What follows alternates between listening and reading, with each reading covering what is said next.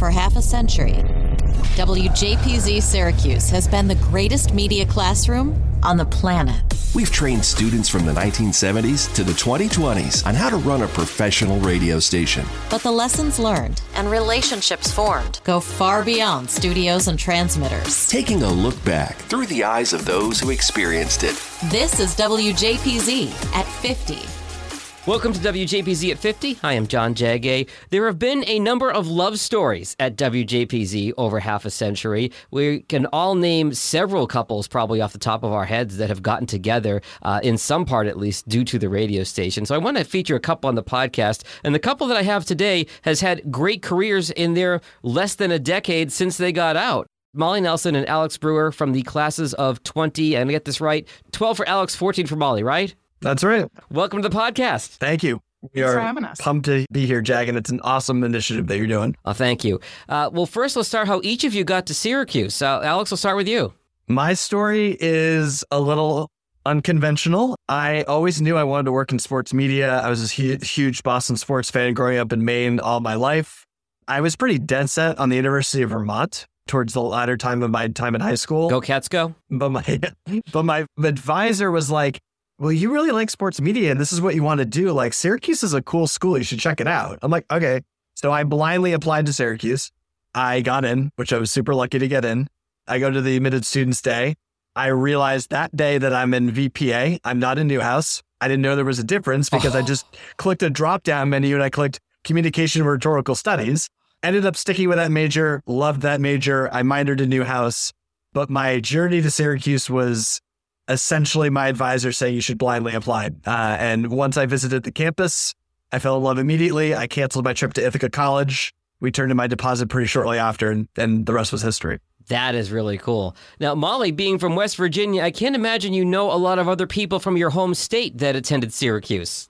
I did not. I was definitely a trader. We were in the Big East at the time that I applied to Syracuse. That's right. Playing West Virginia regularly. But my immediate family moved to West Virginia when my parents were pregnant with me, actually. So my parents just never really had an affinity to the West Virginia schools, I guess, like most other people around me did. So they were very encouraging to look outside the state and explore my options. And I knew probably by the time I was a sophomore in high school that I wanted to go into journalism in some way. So obviously Syracuse and Newhouse was top of the list. And I visited couple schools as a junior, and actually, same as Alex, canceled my meeting to Ithaca after I went to Syracuse. Rip Ithaca. Yeah. It was don't need to go. Syracuse is number one. I applied early decision to Newhouse and got in my senior year, best email I've ever received in my life. And I always joke to everyone that I was just the token West Virginian that Newhouse needed to check off their boxes. To this day, I don't know how I made it in. But yeah, loved Syracuse from the second I saw it, and obviously it led me to my husband and many best friends. So happy I made that choice. And your dog that I hear in the background, which is all good. Yes.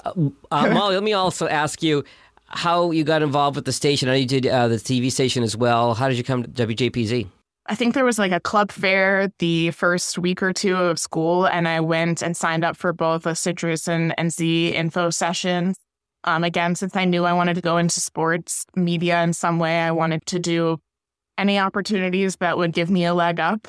So I started off at Citrus and ended up using Z more for fun, doing music DJ shifts rather than sports there. I focused my sports stuff more at Citrus, but both I felt gave me good experience on air, which is what I was interested in originally, and then ended up shifting my interest more towards production as, my time at Syracuse progressed. Alex, how did you get involved at the radio station? I was an immediate club hunter for the radio station when I got onto campus. Once I figured out what Syracuse had to offer after I got in, I basically directly locked in on Z. The first person I met at the station was Alex Silverman. Mm-hmm. I started as a board op for Friday Night Football in my quest to be the next Mike Francesa Sports Talk Radio host, as a lot of wide-eyed students walk in and want to be on Sports Talk Radio or play-by-play. You're a Boston sports fan, and the first sportscaster you mentioned is a New Yorker. Oh, all right.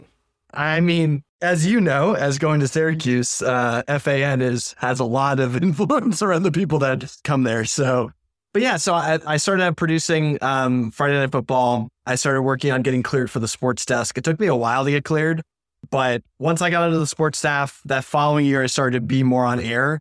So I'd say like my freshman year was a little lighter, even though I was very involved and wanted to be involved. And then basically starting my sophomore year, I joke, but it's not really a joke. My major at college was WJPZ and then CRS from then on out, where I met obviously a ton of wonderful people. I got involved on the music staff. I got involved on the executive board. And then from there, went on to GM and then went on to station advisor. So obviously, I've been very thankful for a lot of the things that I did there. But yeah, my origin story was within a week of me being at college, I was like, how do I join the radio station? That's awesome. And I think, throughout talking about 50 years of the radio station's history, we have seen so many folks tell similar stories. And I love your line about majoring in JPZ because I feel the same way and so many of us have. All right, next obvious question. How did you two meet and get to know each other? So actually, Alex was the person like at the Z info session. He was GM when I was a freshman. So when I met him, I was like, I guess I should join the radio station too, and not just the TV station. I definitely was immediately smitten and had a crush on him for a very long time before he realized it. And we started dating officially the fall of my sophomore year and fall of his senior year. She would ask me fantasy football advice. It was her way of... I was trying to flirt. Yeah, but I was... Help me set my lineup. Even though I want to work in sports media, I know how to set my lineup. That was very obvious. At the time, I was on a sports talk show that was fantasy focused. So from my perspective, I was like, oh, well, I'm the anointed expert. Of course, people are going to ask me questions. Very naive to the origins of that. But yeah.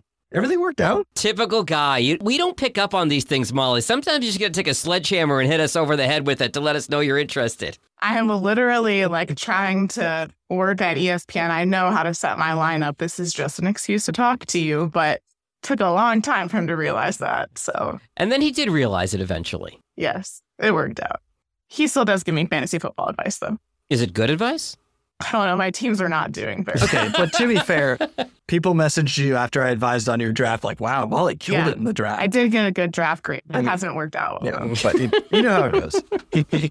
So, Alex, you graduate 2 years earlier than Molly. So tell me first about your career once you got out of Syracuse. Yeah, JPZ gave me my first job. I worked for Kevin Rich in Albany at Town Square Media as a sales rep for GNA and all the other stations, the ESPN radio affiliate. And as I'm sure a lot of people have gone through when they go through the WJPZ system, it's so awesome to have those connections. Kevin Rich at that time was a good friend of mine as well. We talked about the job initially at I'm going to mention it, but also it's tragic. The Elite Eight game between Syracuse and Ohio State in Boston. I was there with JPZ for coverage. Kevin Rich was there as well, amongst other people. But that was actually when we really started talking about me getting a job in radio. So I was super thrilled to have that opportunity right out of college. And I was there for a little under a year. And then I got an opportunity to transition into TV and Nickelodeon in the city.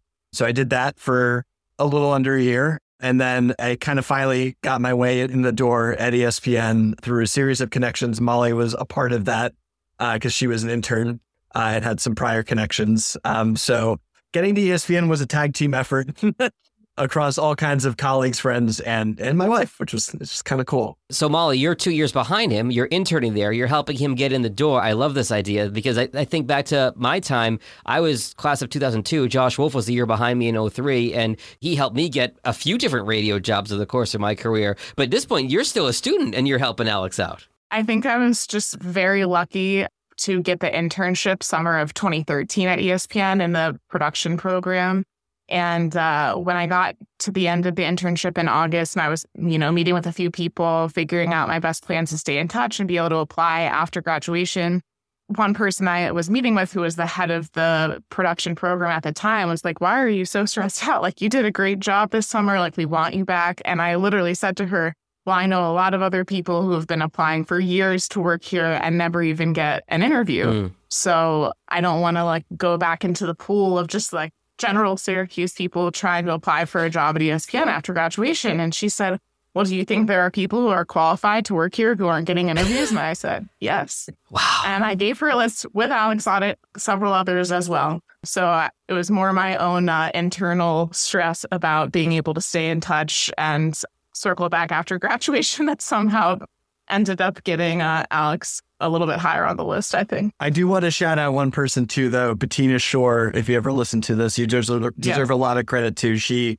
worked at Citrus TV. She wasn't very active at Z, but she worked at ESPN at the time in event production. We had known each other for a while, and she was very instrumental as well, with at least getting me in the right doors.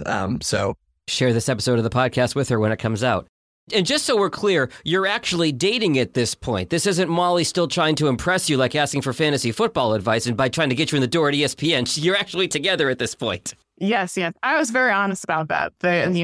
Got to put it all out there so HR knows, but they were aware. That still didn't stop the weird rumors that started going around, because the order of operations was I started at ESPN 6 months before Molly started officially as not an intern, but a full-time employee in studio production. So I obviously knew the room of PAs, and I worked on highlights for a Sports Center for NASCAR and other things at the time.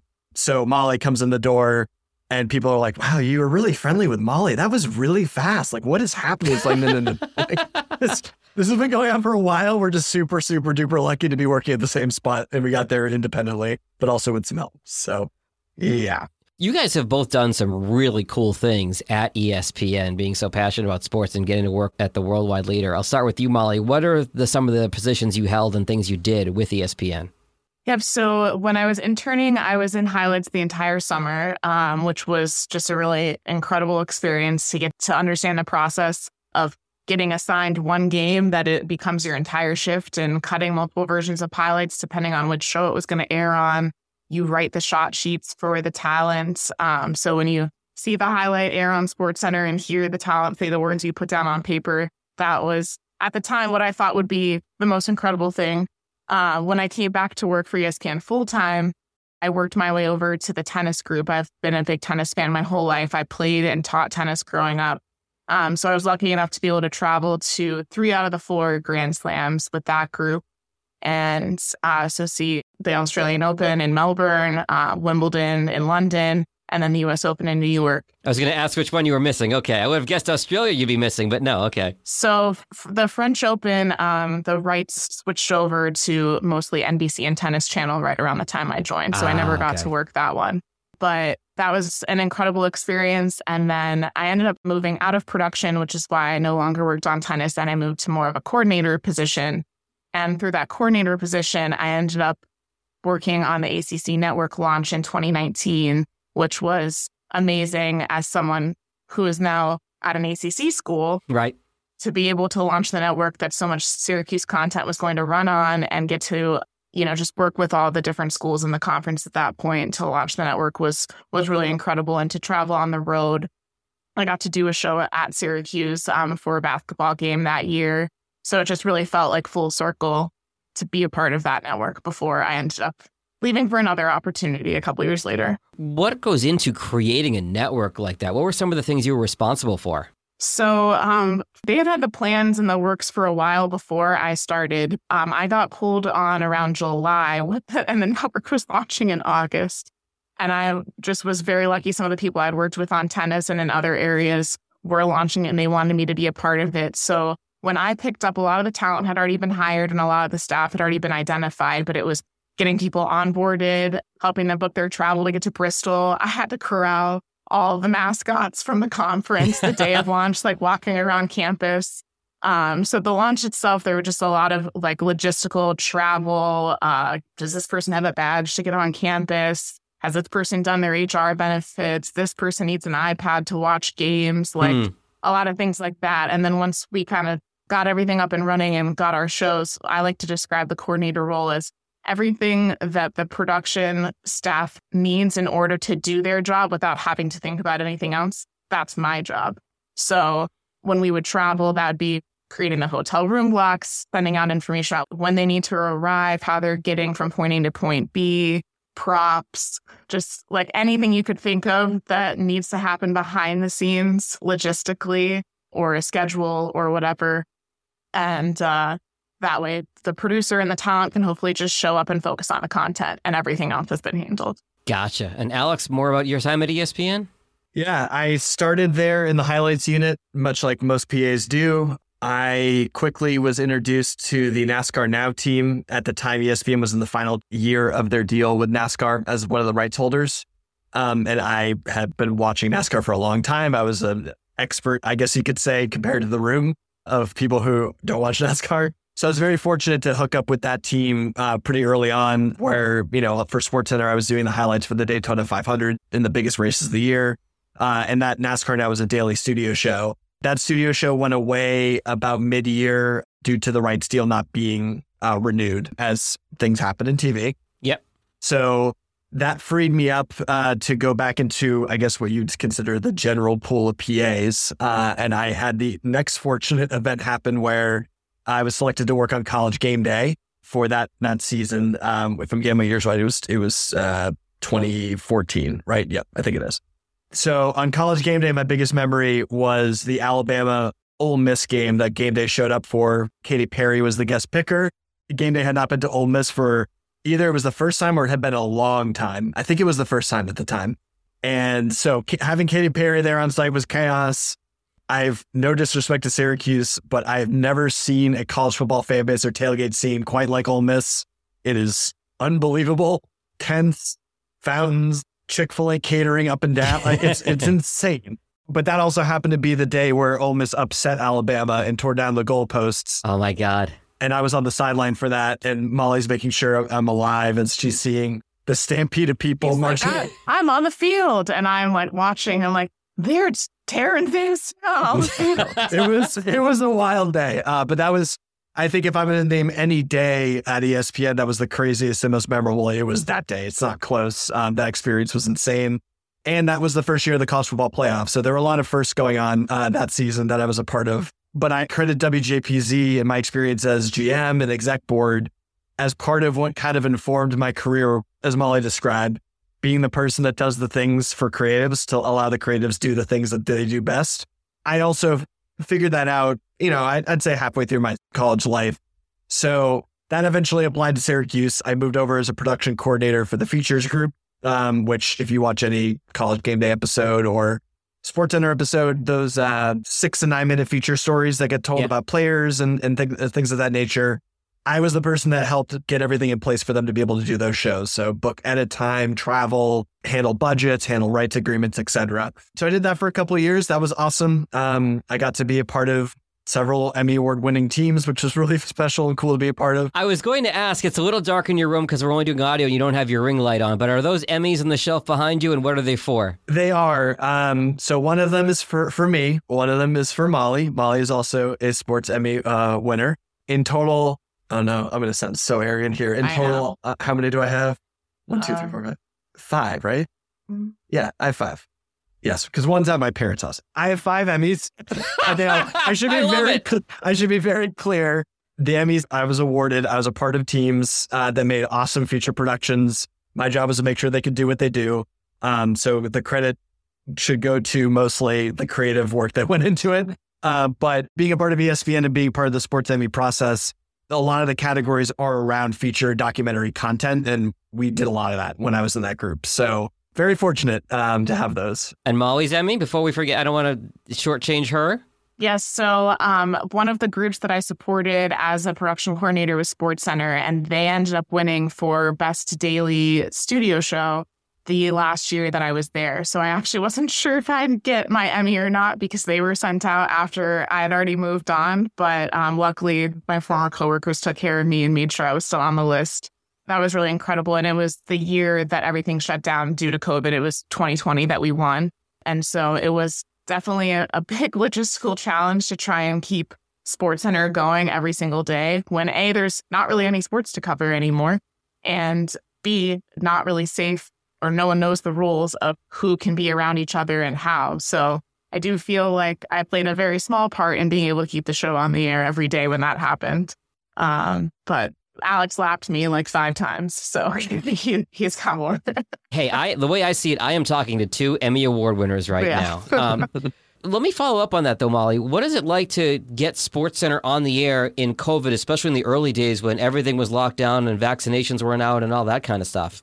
So they moved a lot of their comm systems to an app so that people didn't need to be in the control room together. They could have like their headphones on from their personal device, and they used that instead of our usual McCurdy system. Mm-hmm. So that helps people spread out and keep only the most critical people, pretty much producer, director, in the control room.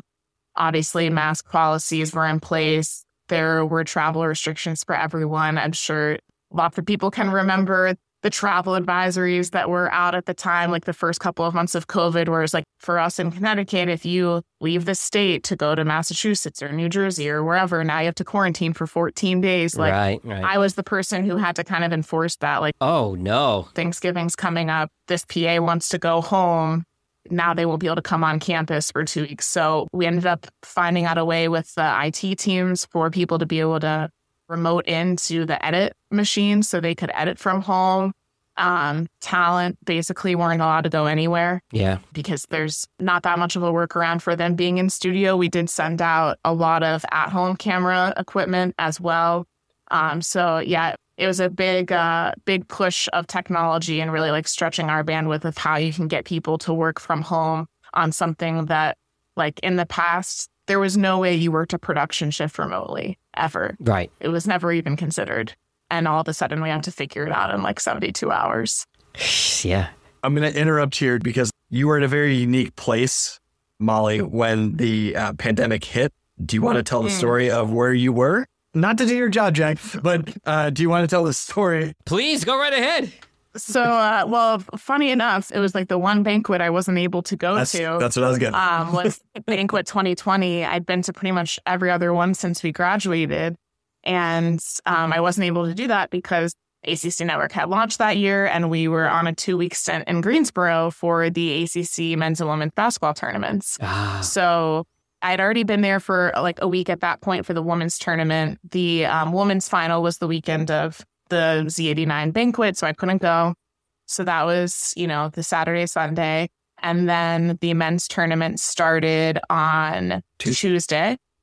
And by Wednesday night, the NBA had canceled their upcoming games. And Thursday morning, our crew has the commissioner on the morning show, Packer and Durham at the time. The ACC commissioner comes on. He says, we are still proceeding with games. That show airs from 7 to 10. That interview happened in like the 9 o'clock hour. And then by noon, multiple conferences had announced that they were canceling their tournaments. At the time, the teams in the 12:30 tip game were already warming up and on the court. And by about 12:15, they called off the rest of the tournament. Wow. And so now I'm the one who's tasked with giving the direction to our team as far as what we're going to do. We still had to provide some TV coverage that day.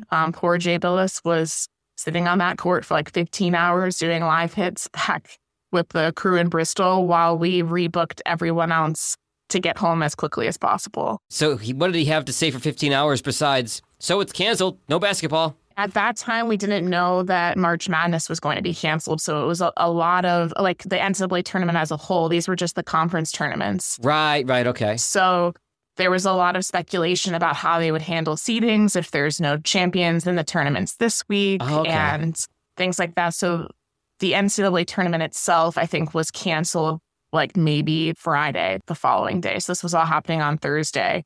And, we had to deal with a lot of crew and production staff that were, honestly, we'd been in a bubble. We hadn't been paying that much attention to global world news. We're like, we knew it was hard to get Purell in this week when we were on our shopping runs, but we did not realize how bad it was. And now they all have to fly home. We're in North Carolina and they got to get back to Connecticut, and trying to make sure everyone felt safe and comfortable as they traveled back. And then those next 2 weeks after, I was just holding my breath, hoping that no one ended up getting sick from being at the tournament when all this happened. And we were lucky that no one did. But So one of the questions I ask all the guests, and Alex touched on this a little bit ago, but Molly, does your time at the station inform you working in difficult circumstances? Obviously, you weren't dealing with a pandemic as a student, but are there things or experiences you had at the station that you felt equipped you to be in a position like that? Yeah, so I know one of the things that Alex and I were talking about in preparation for this was the big renovations that went underway during our time at the station. And I was the associate general manager at Citrus at the time of those renovations. So I feel like, and Alex has a lot more to say on this probably than I knew because it really started with him and kind of finished with my class. But I had to work with the general manager at Citrus and the staff at Z through just like big budget discussions, lots of critical decisions, making decisions that were going to affect everyone else, just things like that, working through things as a student that it gives you really good life experience of how to think through things. And I think working both at Citrus and at Z, for instance, like the Bernie Fine story happened while we were at Syracuse. Oh, right. Okay. So I just feel like there were so many different things that happened, like the Fab Mello suspension, like lots of breaking news happened while we were students. And then also just like things we were working through at the station that I feel like by the time I was at ESPN, I was really good at thinking on my feet and working through things and knowing how to just like remain calm and try and give direction to others when things like this came up. Like that day, it was like Thursday, March 12th of 2020. I just remember it so specifically because the next day was Friday the 13th. And it was like,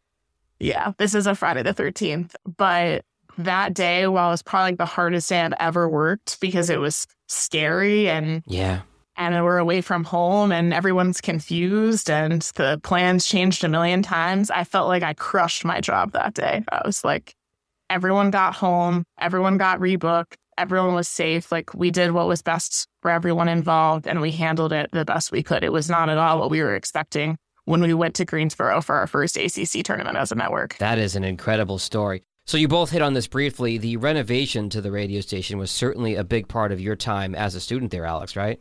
It was, and it's the proudest achievement I have, certainly in college, but I could even rank it up in my life as well. The way the old station was laid out obviously was functional for a long time, but the need to expand had gotten to that point where station membership was super high. We had so many different opportunities with podcasts that were emerging and shows that were coming out, like Orange State, Red Carpet Report. So we could use more facilities, essentially. But Citrus TV could also use more facilities. So FoodWorks was in the middle, as many people know. And through a series of very fortunate events and through a series of many people's contributions, the university approved a plan to effectively remove FoodWorks and move it somewhere else so that Z and Citrus could both partner and expand into that space. You know, discussions of that started about 2010. It didn't really go into actual effect until about 2012. We got the approval in 2011. And just a big shout out to all the folks that put work into it. And if I missed your name, I'm so sorry, but they deserve the credit. Amongst the station staffers, Alex Silverman, Stephen Kurtz for making sure that station could come on the air once the renovations was complete. GMs that helped along the way, Craig Hoffman, Corey Crockett, Liz Doyen, to the Citrus TV folks as well, Brad Slavin, Katie Maldani, my wife Molly, who was assistant general manager during the transition, as well as Ryan Bolton and Ben Slutsky. And then obviously a big thank you to the alumni and everyone that helped support that transition. Seeing that come to life was super cool. It was beyond the time I was there. It actually started getting built. Z went on the air winter break between 2012 and 2013 in the new renovated space, but I was still lucky to be working close by, so I came by to see it. But yeah, if you're pinning me down on the biggest achievement that I'm most proud of, it was to be a part of that team and be a small part to make sure that that renovation went through. It's WJPZ at 50. Hey, it's Jag. You're probably listening to this episode of the podcast because you know the person I'm interviewing. But one of the true joys of this project has been learning the stories of everyone in the WJPZ family. When you're done with this podcast, I'd encourage you to check out an episode with someone you don't know. You never know what you might have in common with your other WJPZ relatives. Looking back at half a century of broadcast excellence. This is WJPZ at 50. Did you both leave ESPN together or separately, or how did that play out? It was within a couple months of each other, by circumstance mostly. I mean, I left to take an opportunity where I currently work at chess.com. And as I've worked there, they've been exploding as a media entity where professional chess events and influencer chess events and content around that is being more and more consumed. The Queen's Gambit is part of the huge thank you the chess world has to Netflix, to getting a lot of eyeballs on the game. There you go. But yeah, so I left, oh my gosh, my memory's not great. June? It was June, right? Yeah. So I started in June of 2021 at chess.com. And my last role at ESPN prior to me leaving was being a part of the ESPN Plus launch, understanding how to get the 30 for 30s on the air. So I was very lucky to end my career in a really unique position of the forefront, I guess, of direct-to-consumer content that ESPN was starting to lay out. But I'd always loved esports. I always loved video games. I was watching a ton of Twitch. I started to kind of know all the chess personalities. So I saw the opening. I had a conversation and haven't looked back since, and I've loved it. That is really cool. It's funny you mentioned 30 for 30 because I think back to the beginning of 30 for 30 and the idea being 30 films for 30 years of ESPN. And I don't know how many there are now, probably hundreds of 30 for 30s. And my idea was sort of like a 50 for 50 with this podcast, 50 interviews for 50 years of the podcast. And the response has been so great. Maybe going more than 50. So stay tuned for that. Molly, where did you go from ESPN when you left? Yep. So when Alex took the job with chess.com, it was full-time remote. So it kind of opened the door for us to just reconsider. We didn't have any family in Connecticut, so not that we have family where we ended up either, but it feels like we do. We have an orange. When Alex took the remote position, it kind of was like, we can kind of start over. We can go anywhere. And while I loved what I've been doing at ESPN, the pandemic really did change a lot of things. You just, like your perspective changes, I guess. Oh, yeah. So I feel like we had sacrificed a lot of our personal life, holidays with family, working nights and weekends, things like that, that when we came out of the pandemic, it was like, I really want an opportunity that will allow me to just have a little bit of a better work-life balance. But I didn't want to leave sports completely. So I started poking around. And like I said, because Alex could go anywhere, I could look anywhere. Just happened that Sidearm Sports had an opening for a project manager, which was very in line with the skill set I was working with as a coordinator. And so I felt like it was a really good balance of being able to still stay with sports. For those who don't know, it's a company that makes athletic websites, and it's pretty much the leader in college athletic sites, as well as a couple of other special projects that they have clients with. So I applied for that. I got the job, and we began the process of moving back to Syracuse. So it's a very bizarre feeling doing like normal dome stuff, right? Like going to games, getting food, but then like going to your car and then driving back to your house. It's so bizarre. Like when your normal interpretation of that is like, all right, I'm going to go back to Euclid or your dorm or whatever it might be. Or for so many years, like, okay, we're going to drive back to Connecticut. Or that. We've had to like almost rewire ourselves to be like, is this really happening? Like, we're really here? Like, this is crazy. There were so many JPZ alums that worked in the Syracuse market, largely in media after graduation. I think of my classmate, Matt Del Signor, who worked for WSYR as a reporter, and he said that he liked that job because it gave him a whole different perspective of what it's like to be a Syracuse resident as opposed to a Syracuse student. Mm-hmm. And he really fell in love with the city because of it. Yes, we can relate to that wholeheartedly. We live in Fayetteville. We get to do so many different things around the city, around the area. And I think we always kind of knew in the back of our heads this would be a great place to live because we could see our favorite sports teams play, still stay involved with the station and the other things that we do. So yeah, I totally hear about that. Obviously, as a student, well, at least when Molly and I were in school, Uber didn't exist, right? So it's a little harder to get around.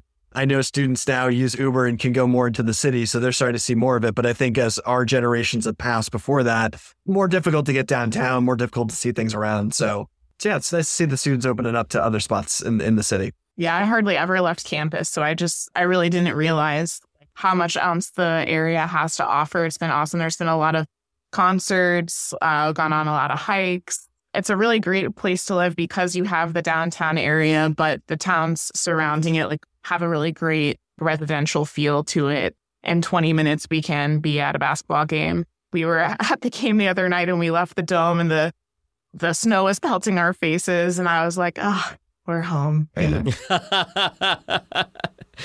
two of you notably love Syracuse, so much, in fact, that you got married there. Tell me about the Syracuse wedding. I'm from West Virginia, as we said, and Alex is from Maine. And when we had been discussing our wedding, we threw out a couple of different options, like maybe vacation spots or either of our hometowns. And then we were like, or we could just make everyone come to Syracuse. I mean, they're going to travel anyways, right? So we might as well find the middle point. Love it. Like, what is the best way to get all of our friends to come?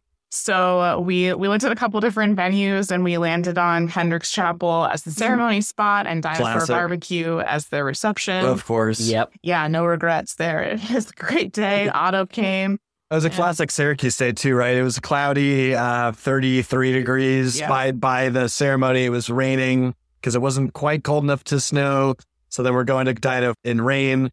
And then the following morning, it's been snowing sideways all night, delaying everyone's flights out. So everyone got the true Syracuse experience that day. It was great. Your love for Syracuse is well documented. You had your wedding at Hendricks Chapel, your reception at Dinosaur Barbecue, but it doesn't stop there. There's a JPZ connection on your wedding day too, right? There was. So, you know how people do different activities, you know, the morning of, sometimes the guys go play golf, you know, typically the girls are getting ready. I was like, you know what? Like, it'd be really cool if we could do a radio show from Z that everyone can listen to while they're getting ready the morning of the wedding. I was very fortunate to get in contact with the students at the time. They were very gracious to help us out during what was essentially the weekend going into their Thanksgiving breaks. There was a lot of students on campus. I don't know why they trusted us with this authority. Obviously, I am certainly not a student anymore. But you're a former general manager. That's got to give you some cachet, right? Sure, they gave me a little trust there, but I brought in my groomsmen that were awake at the time. I brought in some of Molly's family for Z alums that were there, Kevin Brown, Corey Crockett. So we had some professional on-air personalities a part of it. And we rotated all of Molly's cousins in, my brother Max. And we were on for about an hour or hour and a half or so. I completely wrecked the next gen music order. I just picked all kinds of songs from our era. I took requests from her pastor who called into the show. That's awesome. And the person who administered her wedding. And then one of your cousin's random friends called in to talk Washington Commanders football. Anyways, it was as chaotic but awesome as you could imagine.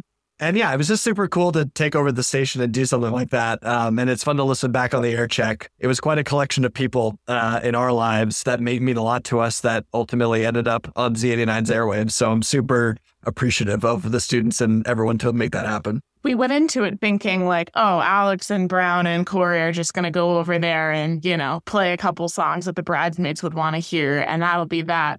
But like Alex said, the family and friends that were in town were like, we want to see this. Like, they'd heard so much about Z89 and our connection and how we met doing the student media stuff. So the fact that they all drug themselves out of bed on a cold Syracuse morning after, you know, staying up way too late the night before, and they all went to the station and could kind of see Alex and Kevin and Corey in their element, that was really cool. And then for the bridesmaids back in the suite, we just had some speakers playing Z, and Alex would kind of intro like the songs with little personal tidbits about like, this one's for Eileen or what, you know. The people doing our hair and makeup were like, I can't believe that your fiance is just like on a radio show this morning. I'm like, yeah, this is normal.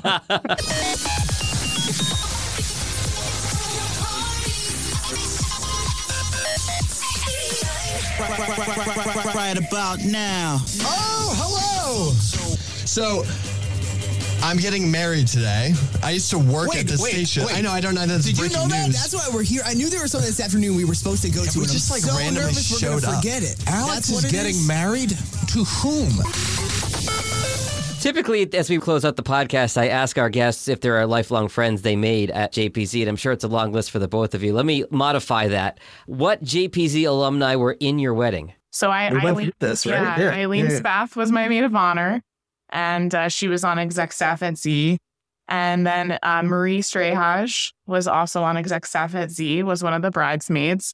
Quick funny story about that. I didn't meet Marie until my senior year when we randomly ended up signing a lease together. And I remember telling Alex, like, these are the girls. I haven't met Marie. And he was like, oh, I met Marie. I worked with her at Z. She's great. You'll really like her. And obviously I did. I liked her enough to make her a bridesmaid. And then Alex had... Yep, Corey Crockett, former general manager, and Kevin Brown, sports staffer, now of the Baltimore Orioles, play-by-play, and ESPN. But we also have many Z people at the wedding as friends as well that showed up. You said there's a long list there. I don't want to do the list because I'll inevitably miss someone because I don't have it in front of me. But ultimately, Z was a huge part of that day, not just physically because of the a radio show early in the morning, but the lifelong connections that you make at Syracuse amongst student media. I do sometimes feel like when I ask that question of friends you made at JPZ and through the Alumni Association, I feel like I'm giving you, well, I'd say an Oscar, but I guess in your guys' case, an Emmy. And it's like, who do you thank? And you're always afraid you're going to leave somebody else. So I won't ask you to go give the bigger list. So I kept it small to who was actually in the wedding. Appreciate you. I will do a brief shout out to Alicia, who technically got trained at Z and was also a bridesmaid and had come back for Z banquet. But Yes. I think she would understand that she's not the first person I think of when it comes to Z. She was not super involved in it. Gotcha. Shout out, Alicia. Well, Molly Nelson, Alex Brewer, thank you so much for spending some time with us today and telling us about how JPZ brought you together, how it taught you so many things, and the amazing career you've both gone on to since JPZ. Welcome home to Syracuse, and we'll talk to you soon. Thanks so much. Thanks for having us. Thank you.